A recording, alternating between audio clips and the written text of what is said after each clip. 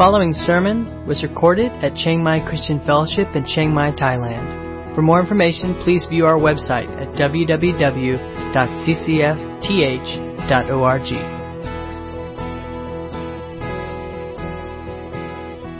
Good morning and welcome this morning. We're going to be looking in Matthew chapter 26, the trial of Jesus before the high priest. So we'll be reading in chapter 26, beginning in verse 57. 26, starting in verse 57. Then those who had seized Jesus led him to Caiaphas the high priest, where the scribes and elders had gathered. And Peter was following him at a distance, as far as the courtyard of the high priest, and going inside he sat with the guards to see the end. Now the chief priests and the whole council were seeking false testimony against Jesus, that they might put him to death. But they found none, though many false witnesses came forward. At last 2 came forward and said, "This man said, I am able to destroy the temple of God and to rebuild it in 3 days." And the high priest stood up and said, "Have you no answer to make? What is it that these men testify against you?" But Jesus remained silent. And the high priest said to him, "I adjure you by the living God, tell us if you are the Christ, the Son of God." Jesus said to him, "You have said so. But I tell you, from now on, you will see the Son of Man seated at the right hand of power and coming on the clouds of heaven." Then the high priest tore his robes and said, "He has uttered blasphemy. What further witness do we need? You have now heard his blasphemy. What is your judgment?" They answered, "He deserves death." Then they spit in his face and struck him, and some slapped him, saying, "Prophesy to us, you Christ. Who is it that struck you?" As Jesus moves closer and closer to the cross, he's now brought to the Sanhedrin, the council of Jewish leaders made up primarily of the priests and the scribes, where they are going to try him. They're going to determine if Jesus is worthy of death. And the trial really centers around this one very simple question. And the question is simply, who is Jesus? Right? And that really is the most important question that any of us will ever answer. More important than even what's for lunch. As important as that is, right? The real question that every person must wrestle with on this whole planet is, who is Jesus and what are you going to do about it? Right? Based on your answer to that question. And that really is the question that the Sanhedrin, this council, is wrestling with. Jesus, who really are you? Right? And it's a sketchy trial, and there's a number of improprieties, things that weren't quite right about this trial. First, it was at night, which was not clearly the way it should have been. It should have been during the day. Jesus has not provided any defense or even really a lawyer or a representative to help defend him. He cannot call his own witnesses. And then under Jewish law, at least later, it was against the law to sentence a person the same day they were convicted. In other words, you had 2 days for a trial like this to take place, but we know that did not happen with Jesus. So there's a lot of things about this trial that are very sketchy and clearly not a fair trial or certainly justice.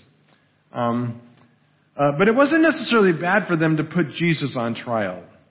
And really, if we think about it, every person who's confronted with Jesus, every person who even just hears the name and knows that Jesus represents some kind of religion, really must do the same thing. They need to put Jesus on trial, and they need to decide what they're going to do with him. Right? Is he a false teacher? Is he a false Messiah? Is he one that we can just shove aside and dismiss as irrelevant? Or do we have to follow him? Do we have to trust and believe in him? And We must make this judgment about Jesus because of who he claimed to be. Right? He didn't claim to just be a prophet or a teacher. If he had said, I'm just a prophet and I'm just delivering a message from God, then we would judge his message. And we would decide if we were going to accept his message or not. But Jesus makes a claim to be far more than just a prophet or a teacher. And his claim forces every human being to make a decision not just about what he taught, but about Jesus himself. Right? Everybody has to decide who Jesus is, and as a result of that, what they're going to do about it. What they're going to do with Jesus in their own life. So here's the questions we want to look at today. Who did Jesus, by his own words and admission, claim to be? So first, the most important way to answer that question is, well, how did Jesus answer the question, who is Jesus? We want to look at that. Second, we all must decide for ourselves if his claim is true or not. And how do we make such a decision? How do we decide if Jesus is who he claimed to be? And how will that decision impact our life? Does it really matter? Like, is this really a question that really matters in life, or is it just a little piece of trivia? So when the Sunday school teacher asks, we can raise our hand and get the right answer, right? Or is it more than that, right? And I believe that how we answer this question makes all the difference in the world in our life. And what we see here is a great example by the Jewish leaders of how not to answer the question. Okay, not so much because I think they got the question wrong, but really the process by which they examine Jesus, right? We don't want to do it like they did. So let's start off by looking at how they put Jesus on trial as a negative example of what not to follow. Okay, don't do it like these guys. And the first thing that we see, kind of the main thing we see with the leaders, with the high priest and this council that are gathered, is that they come into this with a very closed mind, right? They have already made up their mind about who Jesus is, right? And they are determined before Jesus even arrives at the high priest of the house, which by the way was also illegal. They weren't supposed to have a trial in the home of the high priest. But that's where it is. And before Jesus even arrives there, they've clearly made up their mind. A first basic principle is simply this: it's hard to see the truth when you've already made up your mind, right? And unfortunately, that's how many people approach Jesus, right? They've already made up their minds about who he is. And so don't confuse me with the facts, right? That could be a model for a lot of things, not just Jesus nowadays. Right? I've already made up my mind. Closed off to facts or new ideas or opinions that are different from one's own. Their minds are made up and nothing will change it. So we see that in verse 57. Those who had seized Jesus led him to Caiaphas, the high priest, where the scribes and the elders had gathered. And Peter, we'll talk about Peter next week. Peter was following him at a distance as far as the courtyard of the high priest, and going inside he sat with the guards to see the end.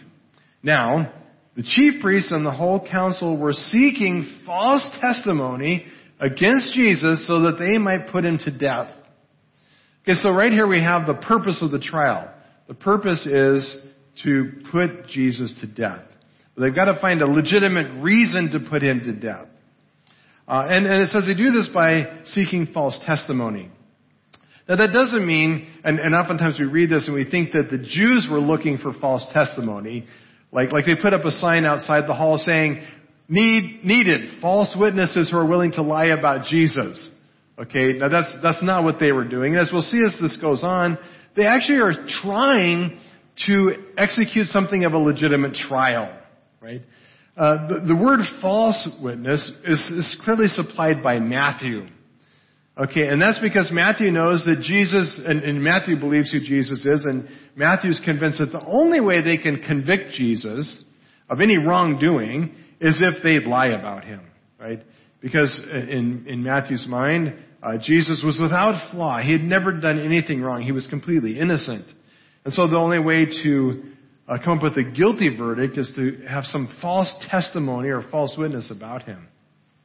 But what we see here is that they've already made up their mind. They're convinced that Jesus is guilty, and their purpose is simply to kill him. There's several different ways you can go about justice, right? And the country where I come from, America, the slogan goes like this: you are innocent until proven guilty. All right, so in a court of law in the United States, you're assumed to be innocent until there's a burden of proof to show you are guilty. Now, in other countries, maybe in your home country, they kind of flip that around and they say, no, you're guilty until proven innocent. And so the burden of proof then becomes showing your innocence, and you are assumed guilty. But that was not the case with these guys either way, right? That was not their goal. Their slogan was this: Jesus is guilty, we just need to prove it. He's guilty. We just got to come up with some way to prove we don't even know what he's guilty of, but he's guilty of something, right? And we're going to find it, and we're going to convict him, and it's going to be something worthy of death, right? And so we see that they only consider evidence that supports their view, right? If you've already made up your mind, you close off your mind to all the other evidence that contradicts what you've already decided, and you look for things that line up in agreement with what you've already decided, right? And this is how it works. The chief priests and the whole council were seeking false testimony against Jesus that they might put him to death. But they found no one, though many false witnesses came forward. Okay, so this is kind of a problem for them. They need a false witness, and they got lots of volunteers. So the sign they put out there, need false witnesses, somebody who will lie about Jesus. They didn't have that sign. But lots of people came and were saying all kinds of things about Jesus. But they don't call the disciples. Interestingly, they don't call anybody who were healed by Jesus. And we know from the Gospel of John, for example, that they knew about Lazarus, who had been raised from the dead. In fact, the knowledge of Lazarus' resurrection actually just made them angrier and made them that much more determined to kill him. Right? So they're not looking for real witnesses. They're not really looking for truth. They're looking for people who will line up with what they want to hear. And it doesn't say their motives here, but we know from other parts of the gospel that their motive in all this was ultimately to protect the status quo, to keep things the way they were. And the reality is that if Jesus was the Messiah, right, if Jesus was this Messiah that he claimed, and that the crowds were chanting, right? If that was true, it would turn their world upside down. And it would mean that these guys would no longer have power and control. They would no longer be in charge. They would answer to this new leader. And they feared that Jesus would dramatically change the way they live. And of course, they misunderstood a lot about what Jesus meant by the term Messiah, as we'll see in a minute. But the truth is that Jesus would turn their world upside down. And the reality is that for anybody who's confronted with Christ, one of the greatest threats to really answering the question is, and really searching out the full truth about who Jesus is the simple reality that the truth messes with your life, right? Bottom line, you cannot be confronted with truth and go away unchanged. The truth confronts us, and the truth demands change, right? That's why some people, when they get really sick, and they just know inside, I think I had a heart attack. I think I've got heart problems, or I think I've got cancer. And instead of rushing to the doctor, right, they take a Tylenol and go back to bed, right? Why? Because if I go to the doctor, he's going to tell me the truth. And I'm going to have surgery, and I'm going to have to go to the hospital, and they're going to stick me and jab me, and maybe I'm going to die. It's better if I just don't know, because then I don't have to change anything, right? That's exactly where these guys were. And the truth is, Jesus will turn your world upside down. Not only would he turn their world upside down, but the fact is, Jesus wants to wreck your world. Bad news, right? We assume that the change will be for the worse. And actually, it is for the worse. For our selfishness and our pride and our sinful habits and lifestyle. Right? And anybody who proclaims a gospel message that says you can follow Jesus and it won't mess your life up. Like you can just keep your sinful life intact and still follow Jesus. That is a false gospel. That is not the gospel that Jesus taught. It is not the Jesus that the Bible proclaims. And it is true that Jesus loves you just as you are. Right? So when you come to Jesus, you don't have to fix yourself up. You don't have to change yourself. You don't have to do anything. Jesus accepts you just as you are. Broken, hurting, sinful, messed up. But here's the thing. Jesus loves you so much that He does not want to keep you just as you are. Right? He takes you just as you are. He doesn't want to leave you just as you are.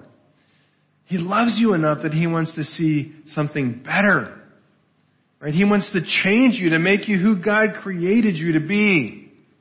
Which means crushing our pride and our selfishness and our sinful lifestyle. Right? He wants to make you a better you. But our pride and our selfishness violently resist that change. Right? So a lot of people reject Jesus from the very start. Not because they've considered the evidence and they found it short, but because they fear what it will mean if Jesus is Messiah. Right? And that was certainly true of these men. Second thing we see from them is, and it's a little ironic. It says the chief priests and the whole council were seeking false testimony against Jesus that they might put Him to death. But they found no one, even though many false witnesses came forward. Now that, to me, that just is a funny statement, right? Like I'm looking for liars, but they can't find a good enough liar. Like what are they looking for, right? What does it take? Like if you need false witness, how hard can it be, right?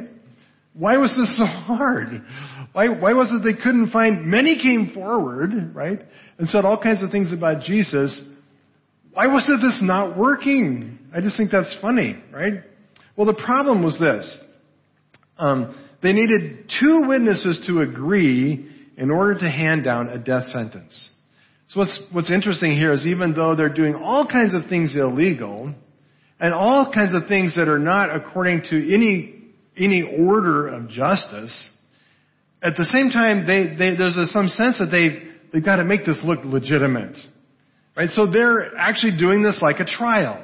So they put somebody on the stand and they say, what do you know about Jesus? And they say something, and the lawyer will cross-examine him, will ask questions. And time after time, these guys were such bad liars that they couldn't even get their own story straight. And they couldn't come up with 2 guys to lie about the same thing. Right? Their lies contradicted each other. So they couldn't find proof, right? And we know this is true because it continues on, at last, finally, 2 came forward and said the same thing. This man said, I am able to destroy the temple of God and to rebuild it in 3 days. What's ironic here is they really are searching for real evidence, right? They really do want something real to nail on Jesus. And so they don't just drum up false charges on their own. They're looking for some people, and they actually need 2 of them who can agree on something that they can put on Jesus. And finally, they get what they want. But the problem is this. They confuse searching for evidence with searching for truth. Right? They confuse searching for evidence with searching for truth. And they think because they've got this process and because they've asked the right questions and they put witnesses on a stand and they finally have come up with evidence that they are in the right. But they're flawed because from the very beginning they've never been pursuing truth. Right? They've only been looking for evidence. And the reality is that the pursuit of justice must ultimately be the pursuit of truth, or it's just a lie, right? And so any genuine consideration of the question, who is Jesus, must have as its goal the absolute pursuit of truth, not just piling up of evidence. And the reality is that in our modern world today, the world has come up with all kinds of evidence that says Jesus is not who He says He is, that He couldn't be. And we call that evidence science, We call it logic. We call it reason, right? But evidence is never the same thing as truth. But people feel good because they have some evidence. They have some basis for their decision. But it's because they were never seeking truth in the first place. They just want to convince themselves that their idea and their thinking is correct. That their verdict is justified, right? But that's not really the way to judge fairly who Jesus is. And finally, the last wrong principle is if you look long enough, you will find evidence that supports your point of view. Right? It's pretty much a given. Like if you want to believe something, especially nowadays with access to social media and all that stuff, like if you look long enough, you'll find if you want to believe that that you're the only real human being and all the rest of the world are aliens, there's proof out there somewhere. Right? You can find anything, and you can find proof for it. And that's what they did. They kept looking and looking and looking until finally they found what they were looking for. At last, two came forward who agreed. But it's funny, they got the proof they were looking for. And it says in verse 62, and the high priest stood up and said, he was so excited. Finally, two guys agree. He jumps up, hey, Jesus, have you no answer to make? What is it that these men testify against you? He thinks he's got him now, right? But Jesus remained silent. And the problem was that even though these guys agreed, their testimony was not like all that great, right? What they said was that Jesus was going to destroy the temple, and then he would rebuild it in 3 days. And of course, Jesus remains silent, which is mind-boggling because this is not actually what Jesus said. Like, Jesus could have said this. He could have said, look, I didn't say I was going to destroy the temple. I said, if you destroy the temple, I will rebuild it in 3 days. And I didn't mean the temple building. I was speaking in reference to my body, which, by the way, is exactly what you're trying to do right now. Right? You are in the process of destroying this temple. And I tell you, in 3 days, I will rebuild it. I will raise it up. Right? But Jesus makes no reply. He is silent. But it really wasn't a very sound testimony that warranted a death sentence. Right? Because Jesus didn't say he was going to destroy the temple. He just said, I could. Right? And the temple was a big deal. It was the very center of Judaism. And really, it was their whole religion revolved around the temple. And with the temple, they could worship God. Without the temple, they really had nothing. So to speak against the temple was really to speak against Judaism and ultimately the God of Judaism. But it was still kind of a shaky argument. But it raises an interesting point. And there was prophecy circulating, or a legend, if you will, circulating at that time that said when the Messiah came, that the Messiah would actually restore and rebuild the temple. So the high priest gets an idea. And he starts another line of questioning. And the question is not so much about the temple, but about who Jesus is and his claim to be the Messiah. So the high priest said, I adjure you by the living God, tell us if you are the Christ, the Son of God. Okay? And now we're getting a lot closer to the point. And the word adjure by the living God is really an oath statement. The priest is saying, look, I charge you on oath before God to answer me and to tell me the truth. Are you the Christ, the Messiah? And Jesus says this. He says, you have said so. But I tell you, from now on, you will see the Son of Man seated at the right hand of power and coming on the clouds of heaven. His answer is a little bit cryptic. You have said so. Does that mean yes or no? Right? You have said so. In other words, that's what you say. Okay, does that mean yes or no? Well, actually, it does mean yes. And Jesus is clearly agreeing with him. Yes, you have said correctly. But it also implies that it's not quite an all-out yes. Jesus said, yes, I am the Messiah, but really not like you think about the Messiah. So let me clarify it for you. Let me explain to you what kind of Messiah I am. And of course, the priesthood and this council, they're thinking of a Messiah who would be a human ruler who would come and overthrow Rome and establish Israel as a kingdom like David did. Right? But Jesus says, no, that's really not who I am as the Messiah. Let me give you the full picture. All right? He says, I tell you, from now on, you will see the Son of Man seated at the right hand of power and coming on the clouds of heaven. In that statement, Jesus references two Old Testament passages. The first is Daniel 7:13. And it's interesting, the priest asks, are you the Son of God? Are you the Christ, the Son of God? And Jesus answers, yes, I am not the Son of God, but the Son of Man. And that comes from Daniel chapter 7, verses 13 and 14. I saw in the night visions, and behold, with the clouds of heaven, there came one like a Son of Man. And he came to the Ancient of Days and was presented before him. And to him was given dominion and glory and a kingdom that all peoples, nations, and languages should serve him. His dominion is an everlasting dominion which shall not pass away, and his kingdom one that shall not be destroyed. Okay, do you get the picture here? Jesus says, no, I'm not an earthly Messiah who's kind of like David. Right? I am a Messiah who's, kind of like God. Right? The Son of Man, seated before the Ancient of Days, who's receiving dominion and power and glory over everything. Right? I'm that Son of Man. Right? Also referencing Psalm 110:1. The Lord says to my Lord, sit at my right hand until I make your enemies your footstool. All right, so Jesus is saying here, look, I'm not the Messiah you think I am. I'm actually equal with God.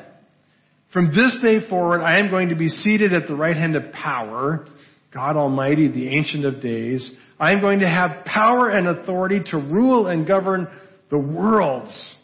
And someday you are going to stand before me and I will judge you. Right? You may think you are judging me now, but one day you will stand before me and I will judge you because I am Almighty God. Right? Whoa. Needless to say, the high priest flips out. Right? He stands up and tears his robe. Right? And said, he has uttered blasphemy. What further witness do we need? You have heard his blasphemy. What is your judgment? And they answered, he deserves death. Right? They thought they could get him on a Messiah charge. Jesus just handed them something way better. Right? Jesus is claiming to be God, and that is blasphemy, unless, of course, it were true. Right? But they've already made up their mind that he cannot be the Messiah, much less God. Right? Seated at the right hand of power, ruling over the universe. Right? Surely that is blasphemy. And they feel now they have got what they want. Surely he is guilty of calling himself one who is equal to God. And it couldn't possibly be true. Of course, they haven't really been seeking truth. They haven't put forward any real evidence to consider Jesus' claim. And Jesus says, from now on, you will see the Son of Man seated at the right hand of power. What's interesting is, when did Jesus step into this role? Well, it was on this very day when he goes to the cross. And of course, it does reference that day when Jesus will return in glory. But Jesus is really speaking here of, look, I am going to the cross, I am dying. And it is through the very cross that I will bring about victory over sin and death and Satan. And it is the very cross that gives me the right to sit at the right hand of God in power. Right? Because it is through the cross that I am going to conquer every enemy of God and of humanity. right? And I will be honored as the one who has the right to rule and who will one day judge. Well, with that, of course, they sentenced death, and it says then they spit in his face and struck him, and some slapped him, saying, "Prophesy to us, you Christ. Who is it that struck you?" But they're convinced that now Jesus is absolutely a bad guy, and they have every right to mistreat him and abuse him and ultimately to reject him because he cannot be their Messiah. He cannot be their Lord. He cannot be their God. They will not accept it. And their decision is that no, Jesus is not those things. He is just a liar. He's a deceiver. He is a threat to the nation of Israel. And so they mock him and they beat him. And they challenge him, prophesy if you're the Messiah. Other Gospels tell us that at this point Jesus is blindfolded. And they slap him on the face. Tell us, O Messiah, who should know all things, who is it that struck you? Of course, little do they know that at that very moment, they were actually fulfilling prophecies that Jesus had already made. Right? Jesus had told his disciples, see, we are going up to Jerusalem, and the Son of Man will be delivered over to the chief priests and the scribes, and they will condemn him to death, and deliver him over to the Gentiles to be mocked and flogged and crucified. Right? They were actually fulfilling prophecy that Jesus had already made. But they were too blind to see it. And we see here that Jesus is actually condemned by his own words. Right? And if it wasn't such a tragic scene, there is some kind of humor in this, right? This council of very important people who think they're pretty smart bring in Jesus, convinced that they're going to pin something on him that they can call him guilty and execute him. And they bring witness after witness after witness, and they try through the night trying to find something, and they can't do it. And Jesus is silent, right? Finally, they find two witnesses agree, but it still is not really very convincing, right? And it's almost as if Jesus said, okay, you guys are really pathetic. You guys really are stupid, right? Here, let me help you out. Here's what you need. And he hands them the exact thing they need to accomplish their goal. Is it because Jesus is stupid? No. We've seen over and over that when they sent to test Jesus, that Jesus could turn them upside down and inside out with his answers. At that very trial, Jesus could have spoken words that would have unraveled everything. Right? He could have so flustered and confused them that he could have walked out of there. But he does not do that. Instead, he speaks and actually gives them and proclaims who he is. And what's most significant about this is that through Jesus' whole ministry, right, we've gone through almost the whole Gospel of Matthew. And you can go through Matthew, you can go through Mark, you can go through Luke, and you can go through John. And you will never find a single reference of Jesus telling anybody, by the way, I'm God, the Messiah, sent from heaven to die and save the world of sin. Right? Now, his actions point to it, and certainly the gospel writers use Old Testament scripture to point to it, but Jesus never speaks the word himself. The closest we get is when Peter makes his declaration, you are the Son of God. And Jesus says, yes, you are right. But never do the words come out of Jesus' own mouth until this moment. Like, Jesus, this is really bad timing. Why do you pick now to start telling people who you are?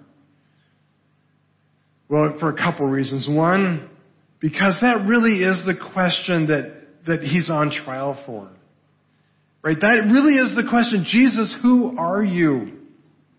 Right?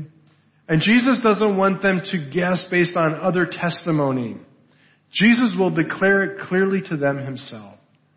I am the Messiah, the Christ, Son of the living God, who will reign forever at the right hand of God. It is by his own words that he will proclaim and make claim to who he is. Right? It's necessary that they decide on the basis of who Jesus himself claims to be. He was silent about everything else, but the one thing he would proclaim is who he claimed to be. God Messiah. Right? And what's interesting about that is that it creates a problem for us. It challenges, because if Jesus had said anything else, we would have a lot of options to consider about what to do with Jesus. But because Jesus said that, there's really very limited options about what we do with him, right? Very limited options.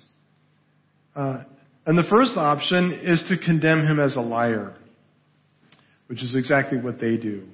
And actually, if that's your conclusion, that, well, Jesus is just lying, he's a deceiver, he can't possibly be God. He can't possibly be the fulfillment of Old Testament scriptures. He can't possibly be the one sent from heaven. Then the logical conclusion is to reject him as a deceiver and a fraud. Right? I didn't come up with this first. C.S. Lewis did, because he lived a long time before me. Even though I am old, I'm not that old, right? And C.S. Lewis puts the problem this way. Very familiar quote that you've probably heard, but it's just very accurate in describing what we must do with this claim about Jesus. C.S. Lewis says this: I am trying here to prevent anyone saying the really foolish thing that people often say about Jesus. And that is that I am ready to accept Jesus as a great moral teacher, but I don't accept his claim to be God. That is the one thing we must not say. A man who was merely a man and said the sort of things Jesus said would not be a great moral teacher. He would either be a lunatic on the level with the man who says he's a poached egg, or else he would be the devil of hell. You must make your choice. Either this man was and is the Son of God, or else a madman or something worse. You can shut him up for a fool. You can spit at him and kill him as a demon. Or you can fall at his feet and call him Lord and God. But let us not come with any patronizing nonsense about his being a great human teacher. He has not left that option to us. He did not intend to. Now, it seems to me obvious that he was neither a lunatic nor a fiend. And consequently, however strange or terrifying or unlikely it may seem, I have to accept the view that he was and is God. The Jews were consistent in what they chose, right? They said Jesus is a liar, he's a deceiver, he should be mocked, he should be killed as a deceiver, right? And their motive was to protect themselves from the changes that Jesus would make upon their life. Their method was to make up their mind before even considering evidence, and they pursued only evidence that lined up with what they already thought, so that they felt justified in their decision. So the only option for them was to reject Jesus, that he could not be who he claimed, right? He was just a liar, right?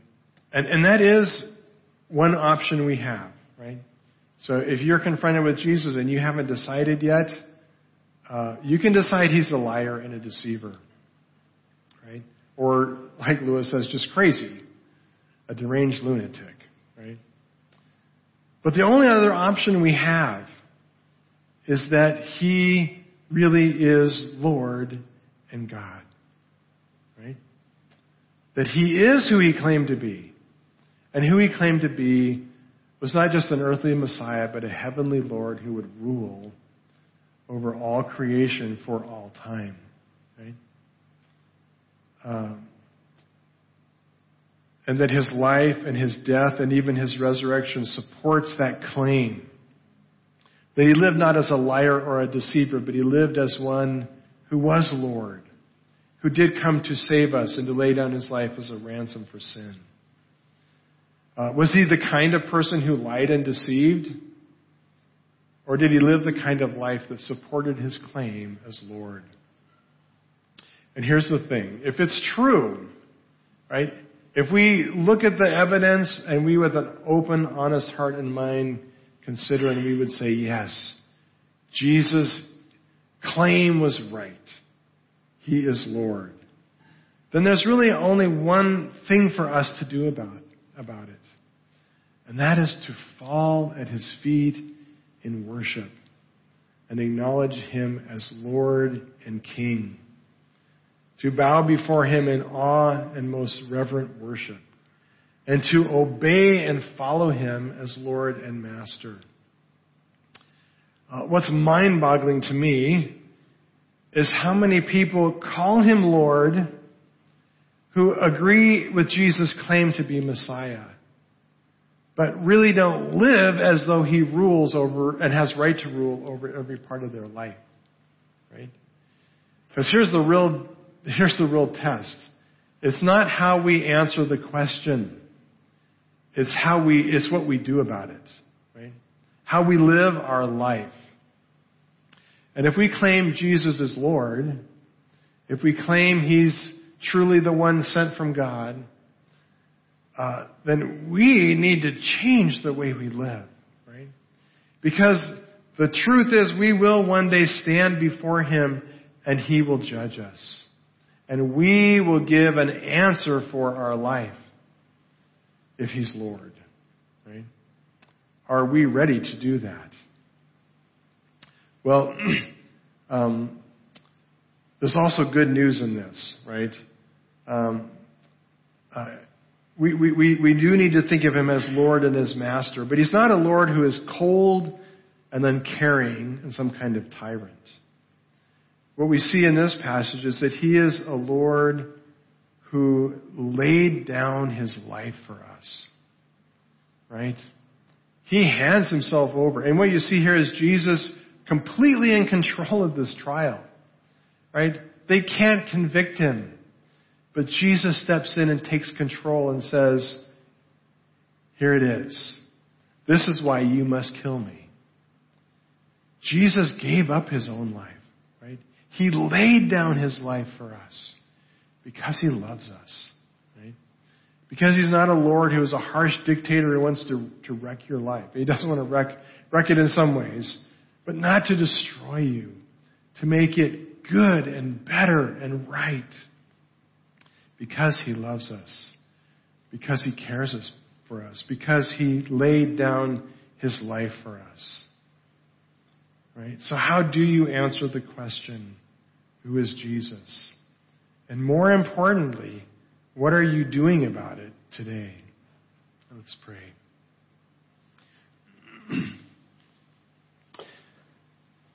Lord Jesus, we do just stand in awe of you. Great and holy God, who is seated at the right hand of power in heaven, on the clouds, coming again one day to judge all humanity. And Lord, you open yourself up to be first judged by us. And you present your claims, and Lord, you give every human being the freedom to make their own decision about those claims.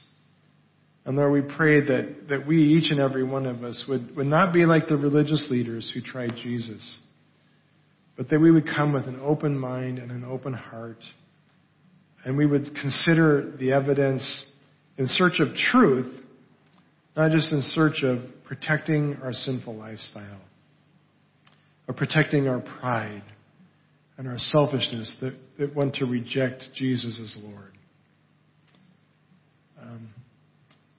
Lord, we do believe that you died for us. And your life was a fitting sacrifice because of who you are.